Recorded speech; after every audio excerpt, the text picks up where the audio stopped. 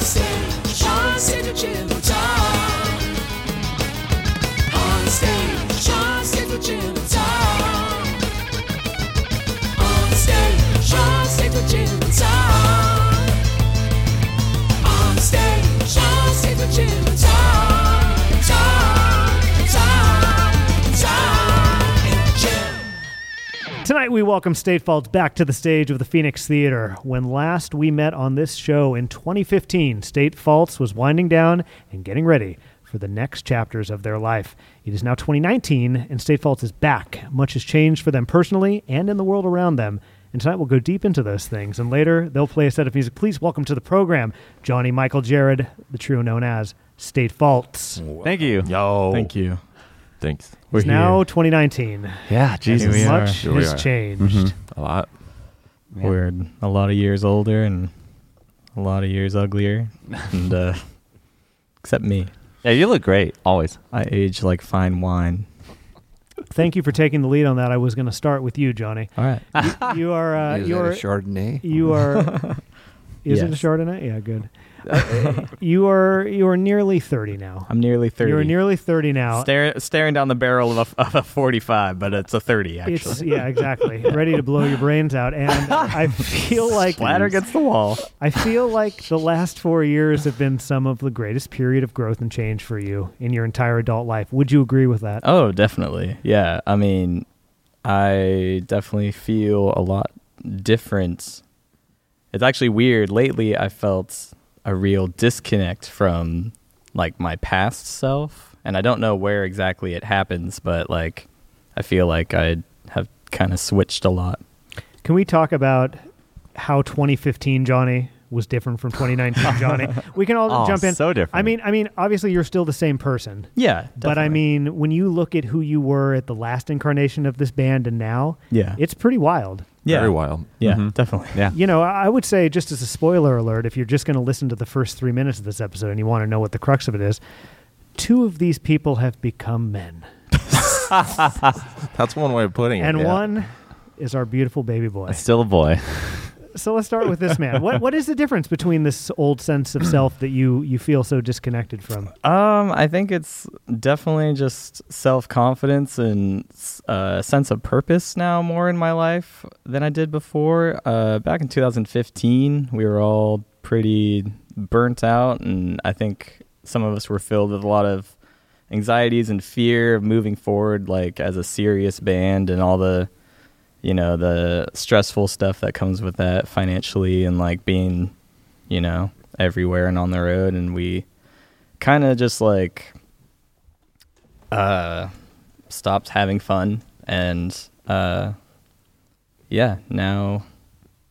4 years have passed and gotten married. I've gotten married to a partner that is like full force 100% behind the dream of State Faults and behind me, and ready to give me all the love and support I need, and has given me a platform for me to fully realize myself. I think she's kind of like a weird cosmic mirror, I guess.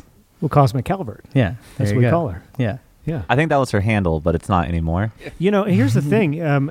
If you have more to say on that, please say it. But I just want to say, it's like somebody might see this and be like, why is State Faults back? Like, why does a band need to come back on this show? They've already done it once. Well, when last we started an episode with State Faults, the other time, we were talking about the first time you had sex. Oh, yeah. And it was in a garage on a Porsche. And we were all... It wasn't the first time, but it was one of the wildest It was the times. coolest. I thought it was one of the barn. coolest It was times. good. There was like... And being 17 and still living at home and trying to get any chance you can get at intimacy, we decided to go into this garage thinking she didn't see us, and I guess she totally saw us. And we proceeded to to make love on the hood of this Porsche. Yeah, that was the best. And Not anymore. and how you defiled the car and all that. Right. And we were all giggling like little schoolboys. Yeah. And, life was so much different then. I feel like a certain thing happens in your late 20s, at least it did for me. And I feel like I've recognized, I'm not much older than these guys, but I feel like I can see it Jared's 56 years old. in both of them, and especially Johnny, because our lives, we both got married. So You're the other person that became a man at this time. Yes. We're both men now. and I don't know. I could, because I feel similarly about that, in that it was kind of a really transitory period since we were on the podcast last. But definitely, like, I don't know, something about going into your late 20s, that transition, I think it's between like 25 and 30, but I think I definitely kind of, everything kind of converged around, when I was like 27 or 28, where just a lot of things around me were changing. A lot of, my family dynamic was changing, but just, I feel like something it's like almost like in my, my brain chemistry, it kind of like, you feel like you're kind of, it's cliche, but it's like you're starting a new chapter. You're like walking through a door. We chemists now. And you can see your past self, but it's not, you feel a little less connected, I guess, to that person, and everything kind of just feels new. Like I feel like a new version of myself with more clarity. Because I feel like when you all started State Faults, which was about what year? 2010. 2010. And then Yeah. you were on this show in 2015, and now it's 2019. I feel like in 2010, and we've all like known people who've gone through this trajectory. Life was fun. Life was innocent. There wasn't a lot that was Yeah. serious. Yeah. Oh, yeah. We made a lot of jokes we shouldn't have made, and what fun that was. And Yeah. Oh, definitely. and then in 2015, I think like a sense of desperation was setting in. Yeah. Sort of like, wait a minute, we're still doing this? Yeah. Yeah. And, Oh, wh- definitely. and where am I going, and why am I doing this? Yeah. And I feel like yeah. you addressed a lot of that between then and now. Yeah. I mean, we started Slow Bloom, which was more or less our way of just like, forget everything, forget any pressure of being on a label or like doing any tours or whatever. Let's just make really fun music. I mean, we were all feeling pretty burnt out and just kind of like, where do we go? And I think age had a lot to do with it too. We were all kind of, like I said, that age that you get at where real life kicks in, adult life kicks in. You have to fend for yourself. You kind of realize we're not kids anymore. A lot of the choices that we made in the band up until that point started to have consequence. I mean, you go on tour and you come back and you're broke. And you're like, oh yeah, I have to make money. I'm broke. I can't tour for a while now Yeah. because I'm Yeah. broke. Yeah. Well, and also I think having a band kind of delays that. I think that if you don't have like a fun project that distracts you, and you have this idea like, well, I mean, obviously we're going to do Right. this, and we'll probably be successful enough to just Right. do this. That kind of delays the impact of Being in a band of the is mid-20s. prolonged childhood. It's prolonged adolescence. That's exactly for what I'm sure. talking about. Yeah. And then Going on tours like going to camp, and it's just a bunch of boys, or for us it was a bunch of boys. I just think the relationship aspect that happened in the intervening years is fascinating, because you all three come from different backgrounds. You know what I mean? Yeah. Like, I know a little bit of all of your backgrounds and all that, and Jared probably less so. But I mean, it's like Johnny, you come from a family that has some religious overtones. Yeah. And Yeah. that was a thing. And I feel like some of your development growing up, and like perhaps the desire to be a little more outlandish, perhaps the desire to be a little louder, to Oh, be yeah, a little more definitely. mischievous, kind of comes from that. Oh, for sure. Yeah. And Jared, I think we've talked a little bit about your life a little bit, but I feel like there was some like rocky stuff or whatever, Yeah. and it's like the desire to build a family that is like solid and Right. that is like and can be like looked at as a foundation, like that has informed the adult that you've Oh yeah. become. Well, and the religious stuff. I mean, I related to Johnny early on because we both come from very religious upbringings. I think my parents later on were less religious. They're less religious overall than I think Johnny's parents. I mean, Johnny's parents still are. My parents aren't really. But I grew up in church. I went to church until like right almost when I met them is around when I stopped going to church. We're a very bad influence. Yeah, sorry, Jared. Well, I was already, I was. You're on the highway to hell now, brother. I was on the way out. I was figuring things out when I met these guys, and meeting them put a lot of things into perspective. I mean, I already had a lot of conflict with music and like church going together because they weren't really. It was you should play music for church. Everybody. That was kind of like what the family that was party what line everyone was. did. Right. Yeah. Well, and it was just like the church family because I was the only one who went to church at the time. I grew up in church, my parents were both pretty involved, and then we moved up here. I just started going on my own. I got connected to a youth group, and then I was just kind of bringing myself to church, so I'd get rides from people, and Because that was maybe where your community was. yeah. And I got the most pressure from people in church. I mean, because I was in like the church band and all that stuff. And but I was also playing music outside of church. And I think at one point we playing a show at like a bar or something. I was like 18 or something like that. And somebody who went to the church happened to be walking by and saw me in this bar. I love this story. And then told somebody. It just got around to like the youth pastor, and then he kind of talked to me in private and was like, "Yeah, heard you were in a bar. What?" I'm like, "Well, Dude. It was actually like a really profound moment in life because that happened, and it didn't take long before." The way that I looked at church just completely changed, and like the people who I was going to church with, it kind of became less of I wanted to believe that they wanted what was best for me, and then when I started to see that what I was interested in, they thought that wasn't what was best for me, it was weird because I don't know where my desire to play music came from, but I've just always had it. And I haven't always had this desire to, lead a church band or, lead people in like the religious sense. Like I never felt myself in a leadership type position to teach people, I haven't studied the Bible in the sense that I think people should if they're going to teach something. So that sense of ownership over your actions probably rubbed you the wrong way. Well, yeah, I just I felt too young to have that responsibility put on me, because they were kind of like really pushing me towards being a youth minister. And well, guess what? I've seen the movie. That's not how it turned out. You were going to say something. So my parents would go on vacation when I was a teenager, and while they went on vacation, my brother and I were forced to go to these church camps at colleges called EFY, especially for youth. And I was already like not into church at all, but I would go because I had to. And this one year I get there and my hair's kind of long. It's not like super long. And they're like, he can't come in here with that hair. It's against our dress code. And I'm like, excuse me? And like, they made me cut. This dude took me, and my parents said nothing. They did nothing.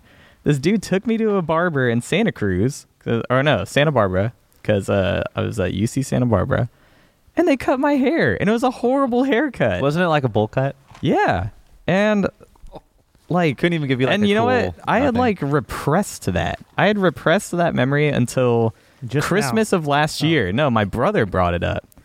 My little brother was there, and he brought it up. And this just whoosh of anger just like came over me. I'm like, oh yeah. Like that was fucking bullshit. it's weird, man. It is weird. And it was weird that my parents did nothing because like they're like, yeah, we didn't care, but they wouldn't let you in. It's like, what do you mean? What? Oh, that's just what does my hair have to do with anything religious? And we look at Michael Weldon, who's sitting here, and we think, oh boy. Not a lot of trauma, in the happy family. Yeah, I'm very, very fortunate. Always loving, always supporting. Yeah. Not thrusting religion on you. No, yeah. Two parents that could not love each other more. Yeah, I'm lucky because they both came from really fucked up, broken homes. Their parents were alcoholics, drug addicts, abusers. So they knew how fucked it was. And so I think that's why they were so nice to me and my sisters. That informed their parents. They were like, okay, well, we don't want to be like our parents. So I think that's why they were overly very nice and good.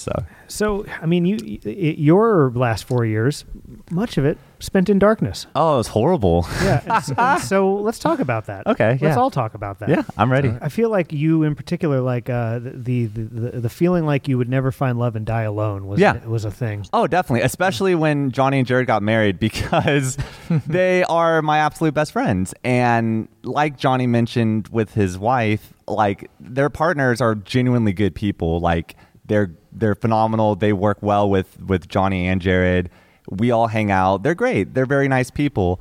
But there's definitely a selfish, sad part of me that's like, well, where's my nice person? Like, it was hard, even though I was happy for them, it was hard to be like, man, dude, that sucks. Like, now I'm all alone. Like, they're making a new life, having a new thing with their people, and I don't have anyone. So, which is, I know, stupid, because we still hang out all the time. We still do band stuff all the time. It's not like they're gone. I still see them constantly. But that's just my own inner problem, my own worries and stuff about it. If it makes you feel any better, and I don't know if this is... Your wife has friends for me. I was going to say, I don't know if this is similar to Johnny, but it's really easy for me to get to a place, since I got married, where I see all my single friends out doing stuff. Mm-hmm. And I love my life at home with my dogs and my wife, but both of us definitely are like, we'll be on Instagram or whatever and see all of our single friends hanging out and doing fun stuff. And we're Sure, like, yeah. oh, it's like, it's weird how your life changes. Like, part of it is, intentional because you made such a huge change. And then part of it feels like you just feel separate from the rest of the world. Like you joined a club, Yeah, for sure. And when you're married, you're no longer part of the single people club. Right. And that in itself can feel isolating if you're not careful because, it's always, the grass is always greener, I guess is what I'm trying to say. Totally, yeah. I think because, Michael and I, have become, I would say, close friends in the last few years. Definitely. A shoulder to cry on. Yeah.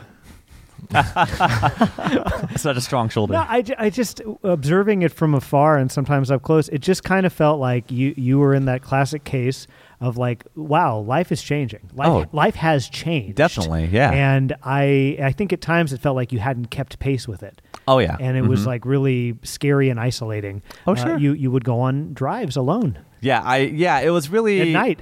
Yeah. In darkness. Yeah, definitely. Literally in that. darkness. Yeah. It's so depressing and cliche to talk about it, but it was just like I would just be at home alone because my friends are with their wives or their partners, so they're busy. And then like I had roommates, but they also had partners or jobs or other things going on. And I couldn't stand it. I hated being home alone.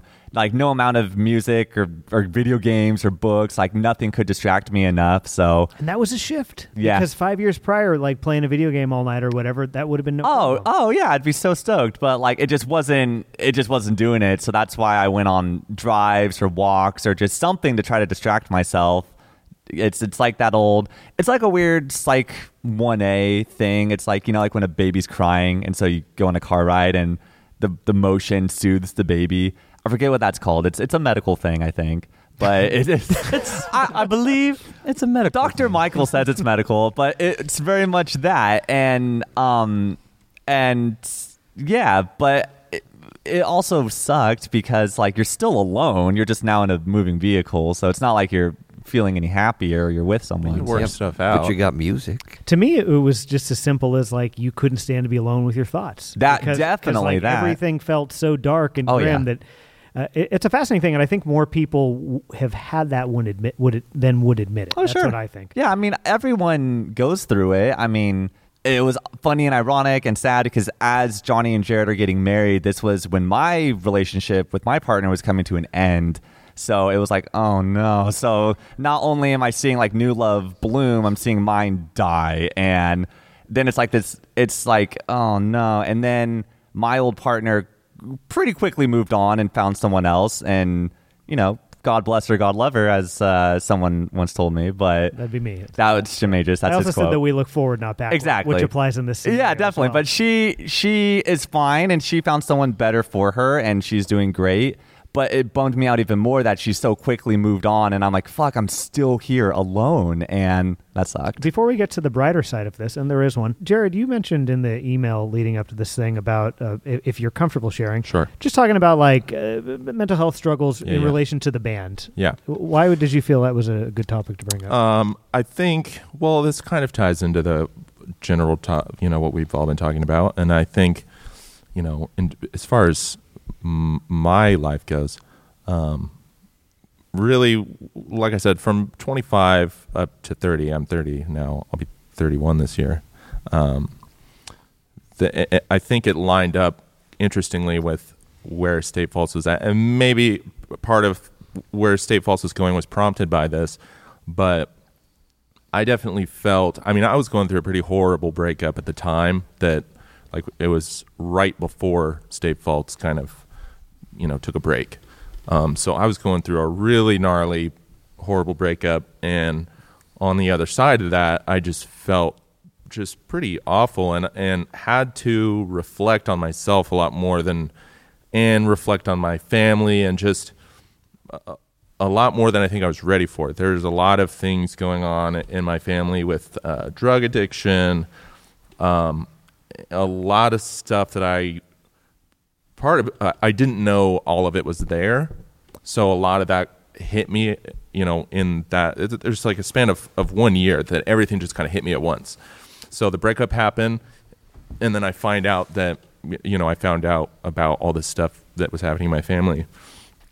And as I was reflecting on it, or just kind of thinking about it, it kind of showed me how much stuff was affecting me that I didn't realize was affecting me. There's a lot of, I realized that my routine would be to come home from work, hide in my room, watch TV until I fall asleep, wake up late, give myself maybe 5 minutes to get ready, go back to work. It was just kind of repeat cycle, like a really kind of lousy cycle that I didn't realize I was in until everything kind of hit me at once. And definitely informed my willingness to want to branch off and do a new musical project, or at least kind of turn what we were doing into something else that could maybe kind of address some of the chaos that I was feeling, maybe kind of make sense of it. And I think, out of that came Slow Bloom, and it was really incredibly liberating for me to do Slow Bloom. It was the first time that I had ever really written a song from start to finish, taken on some, because I play drums in State Falls, but not that I didn't play drums in Slow Bloom, I did, but I guess having a different role in shaping the songs felt really liberating. And all throughout that process, it was interesting because it was incredibly freeing, but then on the other side of it, on the private end of it, in my own life, things were still kind of not making sense. And still in a lot of ways they don't make sense, but I had to address a lot of stuff with my family, with my relationship, the way that I looked at relationships, because this is also, it was maybe like not long after State Falls kind of took a break that I met my wife. I think you met her at the tail end of State Falls. I think you might She have had never seen State Falls play, though. It's also pronounced we were still, my wife. State Falls was still a thing. because I think you had just gone on a date with her like right prior to the last time you were on the show. I could be wrong. Fun fact, my current girlfriend, who I've been with for the past year, almost year and a half, I met online on an online dating site. Which online dating site was that? It was OkCupid. OkCupid. Yeah. And then was there Christian Mingle. Farmers only. So this was like 2014, 2015, this period you're talking about right Yeah. here. Yeah, I mean, I don't know. Going into this, I didn't even really realize like how deep down you all had to go in order to emerge. But, you all have emerged. Sure. Things are feeling Oh, yeah. better. Yeah. And you talk about the work you've done, and this is something both of you guys can talk about. Actually, all three of you can talk about, because, Michael, you're in a relationship with somebody who values your art as well. Thank you. But Yeah. you're not married, but these two are. Right. And you two feel like the journey to marriage and being married to these people you're married to have improved not only your life, but also the music that you make. Yeah. Why do you think that is? I mean, Because there are some who would perceive that once you get married, the time for a band is over. Like that shuts the door. Oh yeah, It's now I mean time for that was. domesticated life. I never thought I would get married actually until I met her. I think that informs the new State Falls a lot, because I think in 2014 or 2015, by that point, all three of our albums had been dealing with like struggles with anxiety and all the mental health stuff that I was going through, and I started listening to a little bit less screamo and emo and hardcore and all that. And just really didn't want to be like grouped in or like associated with like the emo thing for a second. I think I didn't want to be defined by the music I made in State Faults, and so that's why I ran away from it. And through my wife and through my mirror, my partner, like helping me realize better who I am, I realized that it was me that dictated the music that State Faults made, and not the music that State Faults made that dictated who I was. And so I think that's why we had to come back, so that we could like make it as our new selves. Yeah, if you have more personal clarity, you have more of a grasp on who you are. It's a lot easier, especially if you're trying to do music professionally, because there's so much pressure, and we were all feeling it. We were so young. I mean, so young, but I felt so young. We were younger. Yeah. Well, we were only like 20 when we started the band. Well, Jared was like 45. You got swept up in it, and things start happening, and everything is going, and you're all gung ho, and you start to find some success, and then all of a sudden you find yourself stacked up against all these other bands who are trying to do the same thing, and you start feeling the pressure like it's a competition, especially at the time that we were doing our band, because I feel like there are a lot of, just within the genre, there are a lot of competing, projects and different bands. Everybody was kind of reaching for the same goal, and so at least for me, I felt a lot of pressure, and feeling pressure in that way kind of can make you feel like you're not sure what the right choices to make, or maybe you're making choices but they're not based on how you should be feeling. You're kind of acting out of the fear rises. The fear rises that you're not doing the right thing. Right. Not doing. It's easy to get envious. It's easy to feel like it's like you got to win, or maybe like you're not winning and you should be, so maybe you're doing something wrong. And I think, at least for me, when I was reflecting on this, I kind of realized a lot of that was coming from my own personal insecurity in life, and just not knowing where I fit into my own life. And once you start to feel more grounded, and once you start to feel like you kind of know who you are as an individual, that can really help inform who you are as a group. Because when we're all working on all cylinders as individuals, it's much, much easier to feel confident about what you're doing, and not feeling like it has to be something that it isn't. It can feel more natural. And I think we just needed the time away as well. Do you feel like you all have less fear now in this era than you did in the previous era? I'd say musically. Musically, yes. Yes, Mm-hmm. I feel a lot more confident in what we're doing musically. What about non-musically? Non-musically, I mean, the fear is always there, and I think it should be scary, because if it's not scary, it's not worth doing. What's scary? Just leaping into such a crazy thing as pursuing music professionally, like just being in a fucking band, and like taking it to the next level. And I think it's important to note too, this is not just a band that played locally and didn't do much else. Like, this is a band that actually had kind of inverse success to a lot of what the bands around here do.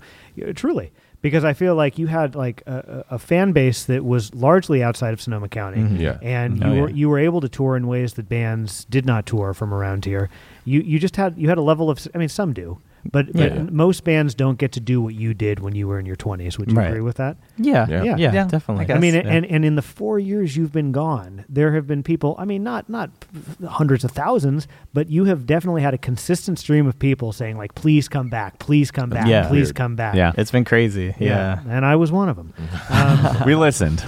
But back to the fear thing, it's like musically, I hear what you're saying, but just generally, because you talked about in the lead up to this also about like fear of failure, fear of not living up to expectations. Oh, sure. Has been like kind of a recurring thing, collectively for you. Yeah, I'm just curious, like in these like new roles that you inhabit in your life, like do you feel like you have as much fear going forward, or do you feel more grounded? I feel more grounded. Yeah. I waver. Like I absolutely love and trust these guys, and I know whatever we do, it's going to be okay. But in my personal life, I fear probably what everyone else does. I fear of failing my parents. I feel of failing my partner. I fear Like That's all the stuff you got to let go of. man. Exactly. And that's what's kind of hard is because, you don't, it's also subjective. It's not one right way or another way, but Can you go into deeper? Because I feel like you especially like have done some like huge philosophical journeying in the last few years. Truly. Yeah. I mean, that's, I think, the thing that my wife has been so amazing at is just showing me and giving me the space to work through my anxieties and my fears, and to, it's a constant practice, to just remind myself, like, at the end of the day, I'm okay. I got a great, support system. My bandmates, my wife is there. We got 2 adorable cats. Like, you got to start counting all of the really positive stuff in your life, and then just like confining all the negative stuff and like just kind of casting it aside and being like, none of that is pushing me forward, so don't give it any attention. I think a huge thing for me too was learning, realizing that I wasn't the only person feeling how I was feeling. It's really easy, especially when you're a teenager and going into your 20s, it's really easy to feel like you're alone in the anxiety that you feel, or whatever feelings you have about other people, or what other people might be thinking of you, or maybe you're just worried about where am I going to end up, what's my future look like, I have to make this career choice, what's the right choice, what's the wrong choice. Learning that other people probably were feeling that just as much as I was, and it's still difficult, to reach out to other people about things that have been so private. I mean, things that you've been feeling your whole life and have kept to yourself. It's such a protected, it's this thing that's in this secret place, and it's one thing to like think, okay, other people probably have this really secret protected pain as well. But it can be hard to reach out to people about it because it's been mine for so long. Nobody's ever seen it, but I'm starting to feel more comfortable letting people see, hey, I've got this thing that I've been carrying around for the past 30 years or whatever, it's always been my thing, but do you have this thing too? And most of the time other people do. They're like, yeah, I deal with anxiety, or I deal with depression. I have my whole life. And so that's been... for me, that's been a huge, hurdle that I've crossed, and it's made me feel less fearful because I feel less alone, Well, I think what's difficult too is you build your whole life around those, things you feel shame about, those things that you don't want to tell anybody. Yeah. So if you look at your life as a room, all the furniture right. is built around that. And it's ugly, and it's hard to look at, and you don't want to live in it. And in order to get to it, you have to clear out the room, which is incredibly difficult because you've got a life to live, you've got a wife to be present for, you've got a band to show up for, you have a job to go to. So doing the work is one of the most difficult things. Especially when you get married. I mean, even leading up to the marriage, the idea that I'm going to let somebody else into this room, and they're going to see all the things that I hid in the corners, or that I tucked underneath the sofa, or whatever, all those secret things, I can only keep them hidden for so long. She's going to see it. And so you panic for a second. You're like, am I ready for this? Can I do this? Are there things that I want to remain a secret? And then you have to ask yourself, why? Why does it need to be secret? What should it be a secret? You know what I mean? Those are things that you have to kind of face. And, we're still, this marriage is still fresh. We still have many years to go, but it feels like I've aired a lot of things that haven't been aired my whole life, and it's refreshing. It's scary, but it's refreshing. So there's still some fear attached to that, but I feel ready to kind of face, there's certain things you can't face when you're hanging on to that anxiety and that pain and that depression and all that stuff. And once you let somebody else in and they can see it too, and you listen to their opinions and perspectives about it, then you start to feel ready to address it, and then maybe say, I don't need to drag this thing around with me. Yeah, I mean, you have two choices, I think, when you carry this trauma, which I think we all do in our own way. You can live a compromised and safe life, or you can live like a fuller and Right. more dangerous life. Yeah. And, dangerous in that, like, you may lose people. You may, and you you may might isolate change. yourself. And you might, you all have changed. Right. Yeah. Sometimes it's a fear of becoming a different person. Like, you look at all the opportunity that exists, you look at the potential for who you could be, and sometimes that's really scary to think about. Like, I know I want to do these things, but can I do it? I don't know. And It's just putting out the intention. I mean, it sounds dumb, but like on my phone background right now is Crosby, Stills, Nash and Young playing this arena show, and it looks so bananas. But I'm like, that's what I'm putting out there. Like, these are the kind, like, I want to play crazy big shows, and like I said earlier, you stop giving attention, you stop feeding, you stop sitting on the furniture in that room, on that dirty room, and you start working it out. If things can be changed, and like, how can you change them? I'm feeling envious, I'm feeling envious of other bands and stuff and what other people are doing. Like, unfollow them on social media, clear your feed, not just clear like your Insta feed, but clear your mental feed of all the negative stuff, yeah, put energy into the right thing. Yeah, put energy in the right things and heart into the right things, What are the right things? Whatever makes you happy. What makes Whatever you your happy? bliss is. Music makes me What happy. is that? It? Music makes me so happy. Yeah, but boy, I'll tell you what, your relationship is really. I'm sitting at this table. I'm listening to you guys now, and I've been flashing on the last conversation I had with you 5 years ago. And boy, are you guys calm. Yeah. Yeah. Yeah. That's fun. Really calm. Yeah, down. I was thinking about that too. And at first I was kind of freaked out. I'm like, man, we're not really like jumping around and like yelling and laughing. Like, is this bad? And I'm like, no, I think we're just grounded. Are Yeah. you comfortable? yeah. Oh yeah, I feel fine. I thought the same thing. I was like, man, it's so different from I Yeah, guess you like can half a decade ago. Feel the difference. I'm looking forward to. I may actually spend some time going back and looking at the last. I know I want to last listen to the last episode. thing. I recently listened to it in preparation of this to kind of remember what it's like. And Do you feel like we're different people? 100%. Like, it's so bananas. Do a Now, listing. that's a of, tough thing. You're not different people. It's just You are the same Yeah. people that you always were, and you always will be. There's always going to be that part of you. There will be things that you'll remember from your childhood 60 years ago that seem like a week ago. Yeah, And you totally. can still understand the motivation that put you there. And some of those motivations are still there. But there is a calmness that you guys have found about yourselves. I think it's not that you're different, but you're a hell of a lot more comfortable with who you are. sure. Yeah, I definitely feel more comfortable. Yeah. Yeah, totally. I love to compare everything you just said with a segment from the last episode where I asked you about the band name. I was like, "Is this a political name? What is it?" And the quip that you returned with was, "Some people are musicians, artists, individuals are very opinionated and Right. political, and they would say, 'Oh, state faults.' That sounds like a statement of some kind." But you roll your eyes at that. Well, it's really just like bad mouthing Michael because he has so many faults. Right. We're always stating them. You have a new album coming out now. Here we are, Yeah. 4 years later. Do you have a title for this album? Yes. Yes. What is that title? It's called Clairvoyant. Clairvoyant. Well, I think that may have something to do with maybe some of the themes of this album. And obviously, this conversation we've just had kind of like went in and out, weaved in and out about like where you're at and like Yeah. what you're channeling into the music. But could you tell us like a little bit about not like the songs, but just like when you step away from it, just kind of themes of this album?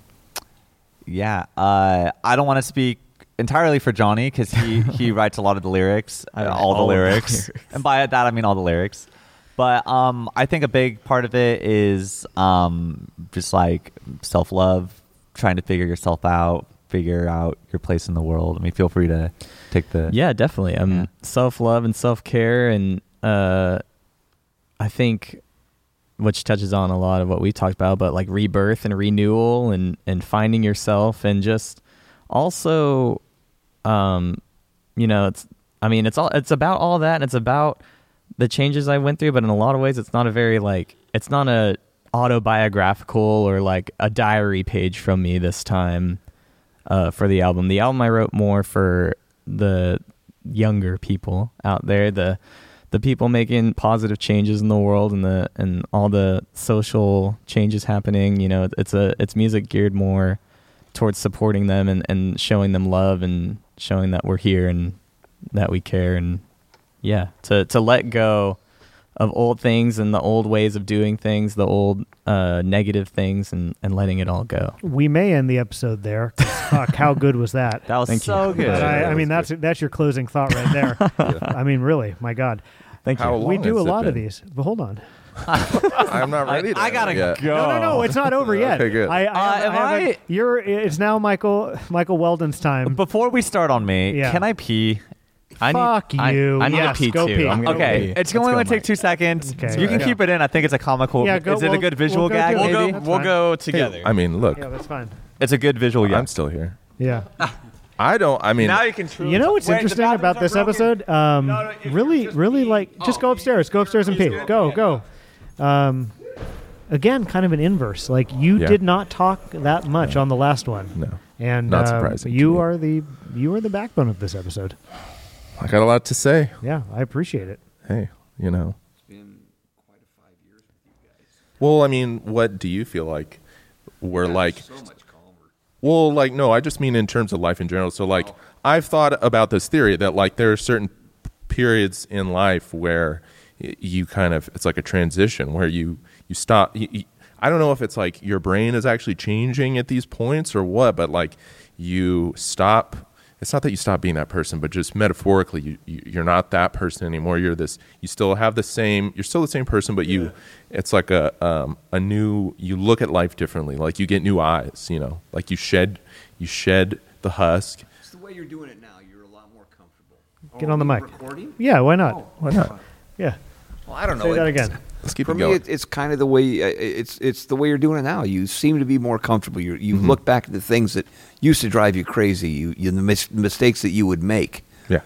And even though sometimes you make those same mistakes, you realize, but it's going to flow. It actually flowed the last time you made the mistake. It will flow again, and you will move forward as you're making those. Whatever you're doing, everything is moving forward. Everything is moving forward. Now that seems to be it. I mean, I am just so amazed with how much things just keep moving forward. Right. And it's like a wave that's just going to keep pushing you forward anyway. And you even get comfortable with that. It's like you finally have learned how to surf. I was just going to say that. It's like the mold gets set at a certain point, and you're like, all right, this is you. Now, you like that's when you learn to surf at that moment. yeah. You know what I mean? It's not that you stop changing. Right. But I think at a certain point, like the change becomes more gradual. Well, do you still have milestone? Like my 20s, obviously mid-20s, that was a milestone. I think turning, like 16 maybe, or becoming a teenager, boy. like that's a milestone. I mean, I think they're more profound when you're younger, just to me, because the most interesting thing is to think about like the 5-year test. Like think about who Yeah. you were 5 years ago. Think Oh, about who you were 10 bananas. years ago. Right. And to me, quite different. Yeah, Even now, Yeah. I'm almost 35. When I look at it's Happy early birthday. yeah, thank you. 30 to 35, I'm a lot more similar than I was 25 to 30. In the Right. same way, I was 20 to 25, I changed Uh-huh. a lot. The change is more gradual. yeah. But okay. no, but I've never been someone who really cares about age milestones. Sure. 16 is not a big deal to me. 20 is not a big deal to me. Right. 30 is not a big deal to me. I think about that in terms of like, just like not necessarily philosophically, but like, I'm curious as to what. Not that anybody can prepare a person for what they're going to look forward to as they get old, because everybody's journey is different, But I'm always interested in talking to people who are more experienced, older. Yeah. If there were did you have similar moments like around this age? Did you have another similar moment, maybe at a different, not just age, but like a period in life, or like I'm a bad example. I don't pay attention. Okay. And honest to God, Who knows how old Tom Gaffey really even is? having issues 27. with that myself. I don't really. I kind of got stuck at probably about 12. No, I think you got stuck at whatever age you were in 1983, which is when you started down here. Yeah, Hell yeah. Well, Seriously, how old were you in 83? what was I? It would have been let's see, 55 to 83. It would have been 37? it would be under 27. 28. Yeah. 28. I said 27. That's Yeah, so yeah. close. I think that when we look at your life, I think that's a really good way to look at it. Yeah, because you and I are bad examples because you're Yeah. not married. I'd be shocked if I get Yeah. married. We just our lives look a lot different than Right. most like normies. Sure. No, You yeah, know? the deal is that finally at 60, because I'm about to be 64 here soon enough, Happy I birthday. realize that I'm comfortable being an eccentric. Yeah. And it just You're great. Yeah, it just there's no changing now. I mean, I have ridden this horse long enough to know that holy shit, this horse got to last as long as I do. Do you feel like the that's deal. recent though, becoming comfortable being an eccentric? Yeah, it is. You know, look, one of my favorite expressions when I'd be cruising with friends or hanging out, and I'd look over at my friend and go, "Whoa, you're not Carol." Because I always assumed growing up that by now I'd be married to somebody, Carol or Alice, or, Yeah. you know, there I'd be. Yeah. And there we'd be, and that just, I just never quite Right. crossed that threshold. I never found myself. I thought I did for a long time. It looked like I even planned on that, and I went through the relationships and all that. But every time we talked about getting married, that really ruined it. Right. And it was probably me that was ruining it. And so it took me a while, but I'm an eccentric. Well, okay. So, Johnny, you had like the best way of ending the episode, but I do have a couple notes of business. I don't know if we want to pile on Michael at all. I might be ready. Let's sit here. I mean, just because we've like really talked man about some did just serious go and stuff. pee for crying It's out like a point of contention about you is your diet. You know, a lot of people give you a hard time about your diet. Yes. And I'm going to be the contrarian on this one and say it's fine. Okay. Whoa. You know, why do we see not that like his coming. diet? What's the problem? Should I plead my case? No, before? Yeah, plead No, your case. plead your case. I- Plead your case. so, I'm not trying to make excuses, but part of the reason why I eat poorly, drink a lot of soda, that kind of a stuff. lot of fast food, a lot of candy, a lot of A Coca-Cola. lot of that stuff. There's a couple reasons. One reason is just laziness. It's just convenient. One reason is just price point. It's just cheap. The two biggest reasons are coming up. Reason one is it's just a horrible habit. Going back to my lovely parents, who I love so much, they were 19 when they had me, very young. And so I think it was just cheaper and easier for them to kind of buy these kind of things, and that's what they used to feed us. And it was a different time. It was before, Whole Foods and other things was more prevalent.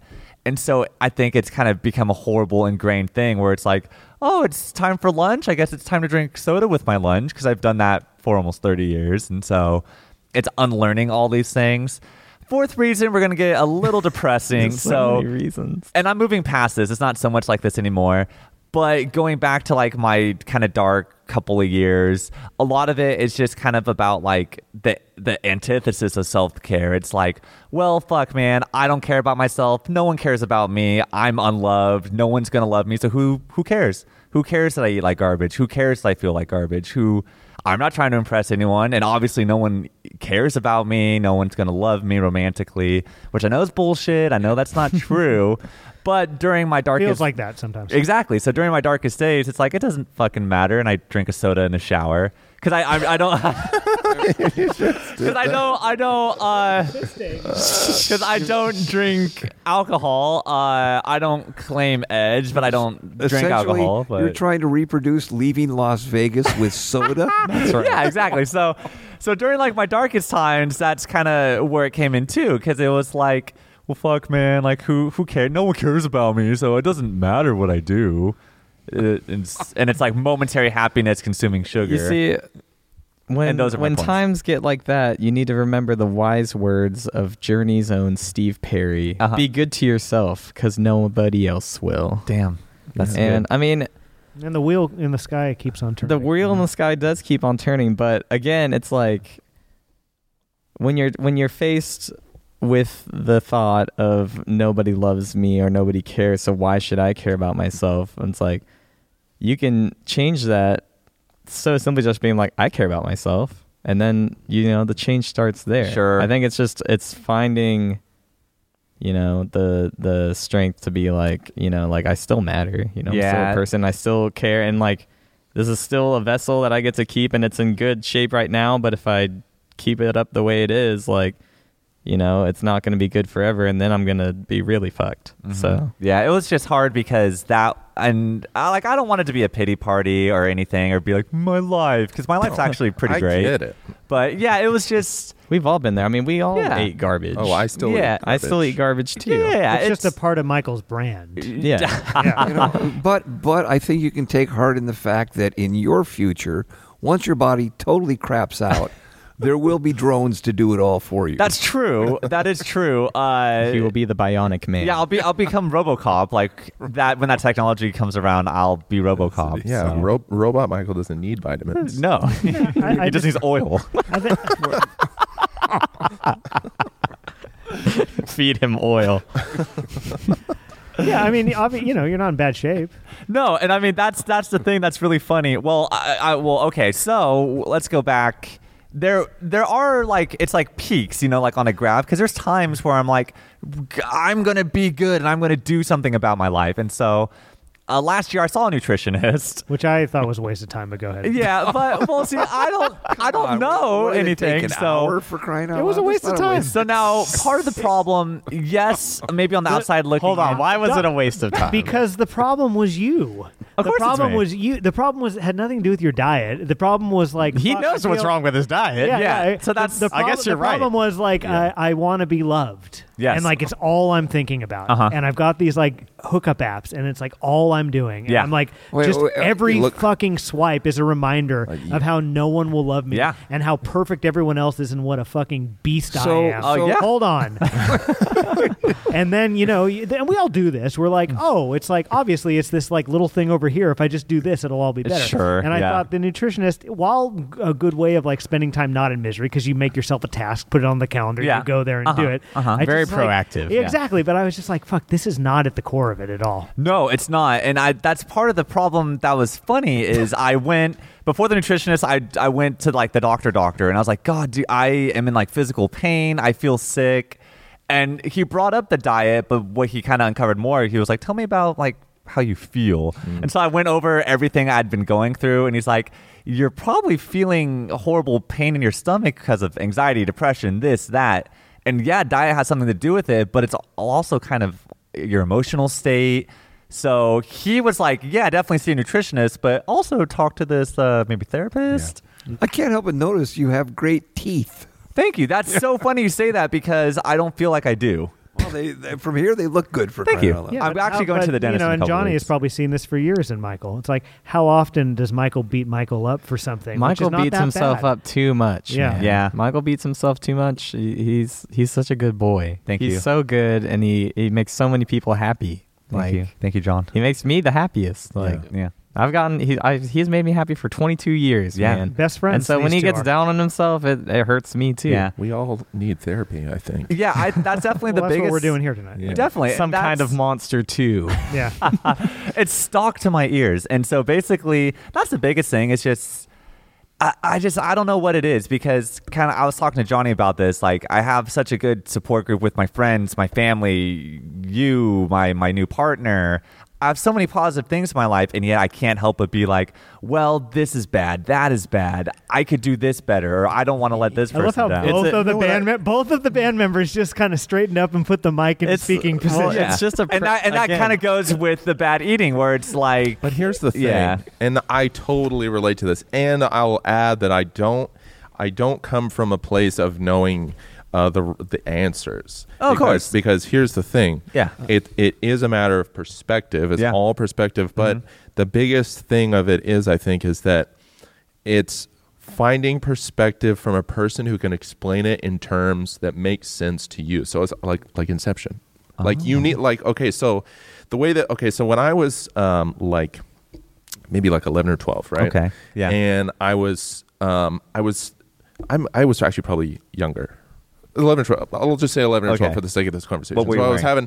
having I don't remember, but I do remember that I was with my dad and I was throwing a tantrum. I was upset about something, Yeah. right? And I was giving him shit about something.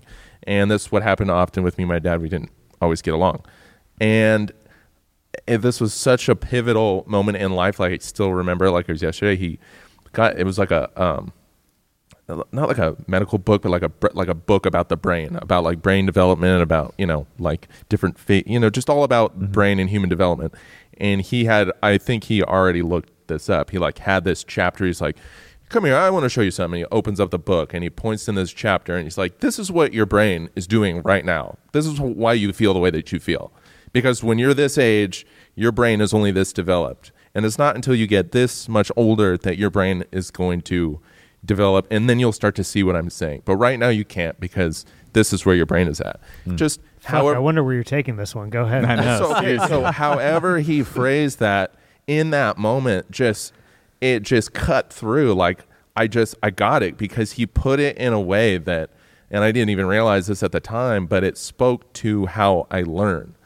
And hearing him say it in the way that he did, so what I've, since reflecting on that, what I've learned about myself is that it's really hard for me to take advice from people unless I believe that they're coming from a place of authority. And not just that, but I have to believe that they actually know what they're talking about and that they speak from experience. So like, my friends can tell me, "Oh, you know what? That's something I've totally noticed about you." Yeah, they'll say, "You need to do this," or "Here's the right thing," or like, and they could be totally right, giving me advice. It's right on the nose, but it's like a mental block in my head. Like for whatever reason, when that person says it, I don't want to listen. But then if this person says it, who I believe in my head maybe comes from a place of more experience or more authority, then I'll be like, oh, okay, yeah, he's probably right. Mm-hmm, yeah. And I know it drives people crazy. How does that tie into him, though? Okay, so how it ties into you is that because when it comes to things like your self-worth or how you feel about life or just depression in general, people can give you all the advice they want. They can say, oh, you should probably do this, or, oh, you're feeling this way because I've gone through what you're going through before. You should try this. When I hear people tell me that, I'm like, yeah, okay, sure. Like, but you're not me, so you don't really know. Yeah. Right. He has a way of doing that, too. Skip back 10 minutes in this interview. You 100% do this. Do when what? When people are giving you advice, you preemptively go, uh-huh. Well, you Which to me, when I hear you do that, it's like, oh, he stopped listening. Yeah, well, it's hard. I do the same exact thing. So my point being is that because there's a difference between the point being made and then doing the or the being made during it's the point. The most frustrating part of my life is knowing that somebody is right but not believing them for this. Sure. Like I know they're right, but but really, yeah, sure. But I don't believe them for some stupid reason, and I know that I'm doing it. Yeah. I was just going to say, like, when it comes to self-care and self-love, I mean, like I said, it's a constant practice, because it's not like I got married and all of a sudden my life was like magically easier and nothing ever bothered me, but in being shown or being given the tools to recognize that negative thing happening in my head, that negative cycle happening, I can break it, be like, no, it's okay. I can deal with it. It's okay. Well, that's what I look at therapy as like it's like a class that you take to teach you how to navigate your brain, because you don't tend to look at your brain like it's a muscle or like any other part of your body. Like if something happens to your legs, if you get in an accident, your legs are all fucked up. Like you need to go to physical therapy and you need to relearn how to work your legs. Otherwise, you're going to walk around with a limp. Your legs are just going to grow shitty, and you're going to, be the guy with a weird walk because you refuse to go to physical therapy. And the brain is the same way, and a lot of people tend to look at things like, shitty feelings that they have, and they'll go, well, I wasn't abused as a child, or nothing really traumatic happened to me. I had a great upbringing. So two parents that loved each other, right? Not a care in the world. So you feel guilty. Like, why should I? Plenty of other people, might need therapy. Why should I? It almost feels selfish, or it feels like an overreaction. God, that's 100% how I feel. Yeah. But the point that I'm making is that lots of different things, especially over time. Like, it doesn't just take one huge traumatic event to like fuck you up and then you're like, oh, I need therapy. Mm-hmm. It's like if you play a sport for years and years and years, but you're not tending to all the little injuries that you're getting, they're going to accumulate until you can no longer play that sport efficiently because you have all these things that you just didn't take care of. And it's just like any other part of your body. If you I haven't been to the dentist in forever, and I know I have a million different things, and you just get used to like dealing with it. Like, I can't chew food on this side of my mouth, but it's been that way for years, so I guess I'll just chew all my food on this side of my mouth, and when I can no longer chew food on this side, I guess I'll just eat my food through a straw. You arrange your life around this. Right, and then before you know it, you're completely compromised. But it wasn't one traumatic thing that caused all of that. It's just life over time beats you up, and eventually I think all people would be so much better off if you had like a routine check-in. I wish it was more affordable. That's the biggest thing that I hate, is I wish mental health care wasn't such, A, I wish it wasn't so stigmatized in society, and B, I wish it wasn't so expensive. You know what's wild is like this was maybe just an intervention for Michael to go to therapy. Well, that's something it's like I'm absolutely shook because that's 100% what Jared said is how I feel. It's like I feel guilty because I'm like, what? Like on paper, and kind of it's the truth. It's like my life is so great. Like literally nothing bad has ever happened, and everyone has always treated me well, and I've always been so fortunate, and yet why do I still feel so bad? And so that's why I feel guilty and I feel shitty. Like, but why? Like nothing that bad happened. And here's the other part of that too. The other thing is that and this is like in life now, with everything being as easy as it is, information is just, a click away. Everything is so connected. There's really nothing like, you don't really have to fend for yourself. You know what I mean? Like the stakes are so low in life that I think, and technology, all that change has happened so fast in terms of like human history, that I think human evolution hasn't caught up to that. So I think depression, I mean, you think about going back to before the Industrial Revolution, and people, a lot of people were dying at like 30. But you get to this age now, we don't have a family, you don't have a family with kids. You still got the rest of your life to look forward to. You still got another like 40 years. So you got another 60 years. Sure. Depending on how it if goes. The diet doesn't change, sure, I guess 40 years. Grandpa Bill's still around and he has the same diet. So the point being is that He's not doing well. Stuff that we're dealing with now, people didn't have to deal with that shit then because they were dying young. Yeah. So it's like, this is normal. Like having like mental health, we have to take care of that now because we all live longer, because we don't have as many things to worry about. Like if you lived like in the wilderness and you had to fend for yourself, you had to kill, your food and all that stuff, you wouldn't have time to think about, I'm having a shitty day. Like you'd be trying to survive. But we're fortunate that we don't have to worry about all that stuff. So all those things start to creep back in. Totally. And it's not that it's abnormal. That's not fortunate. You have to worry. Sure. Holy shit! You mean I don't got to worry about nothing but me? Yeah, that sucks. That's that is interesting. That's 100% what my parents talked about too. Because they're very nice and we're open and we can discuss our feelings and stuff. And I've asked them, I'm like, haven't you been like my age and like you had kids when you were my age? Like, weren't you freaking out? And they're like, no, I mean, kind of, but like we were so fucking busy working all the time and raising kids, I didn't really have a minute to be like, oh yeah. Well, Michael, what you do after you leave this table is up to you, but we've certainly given you some guidance. Thank you. I think the problem is you got too much time on your hands. That's 100% the problem. And it's funny because it's like during that like turmoil time where I was sad, I took on a lot of things. Like we were in slow bloom. I started other musical projects. I did other things. Me and Johnny would just like jam by ourselves. But it's funny that now that like I'm back with State Faults and things are getting busy, I have a new romantic partner, I have a new job. It's like, oh, well, now I'm kind of busy again, and now I don't really have the time to just be like, oh, and like sad. Yeah, just do what Tom and I do. Just stay busy all the time. Stay busy. Yeah. Well, this has been a wild ride. It has. Love it. State Faults 2019. Here we are. Yeah. Here we are. Wow. Stay tuned for State Faults 2025. 2023. 2023, yeah. Okay. Yeah. I feel like Michael became a man during this conversation. Yeah. We started the conversation out. I didn't have this mustache when I started. We were about to. You made an edit note. You're like, I'll edit this out, and then we got into that conversation. Yeah. Well, I mean, all I can say is like, I mean, how do you even conclude this episode other than to say, I've gotten to know all of you since you Yeah. first appeared on the show.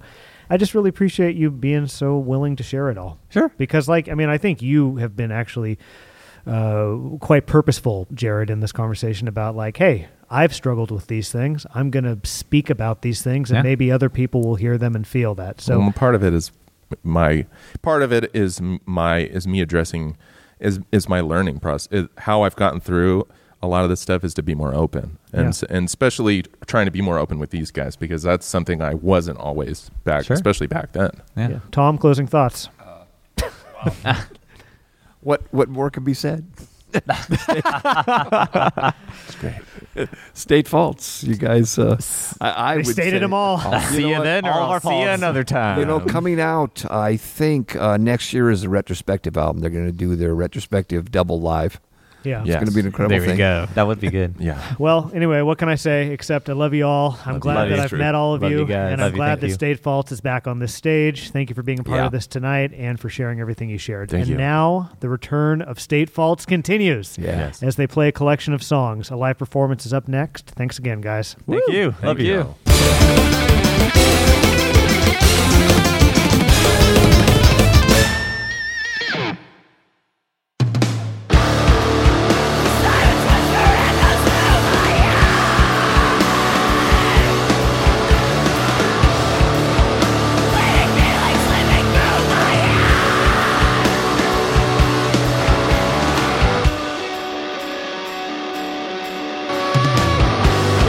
Ghost like beauty is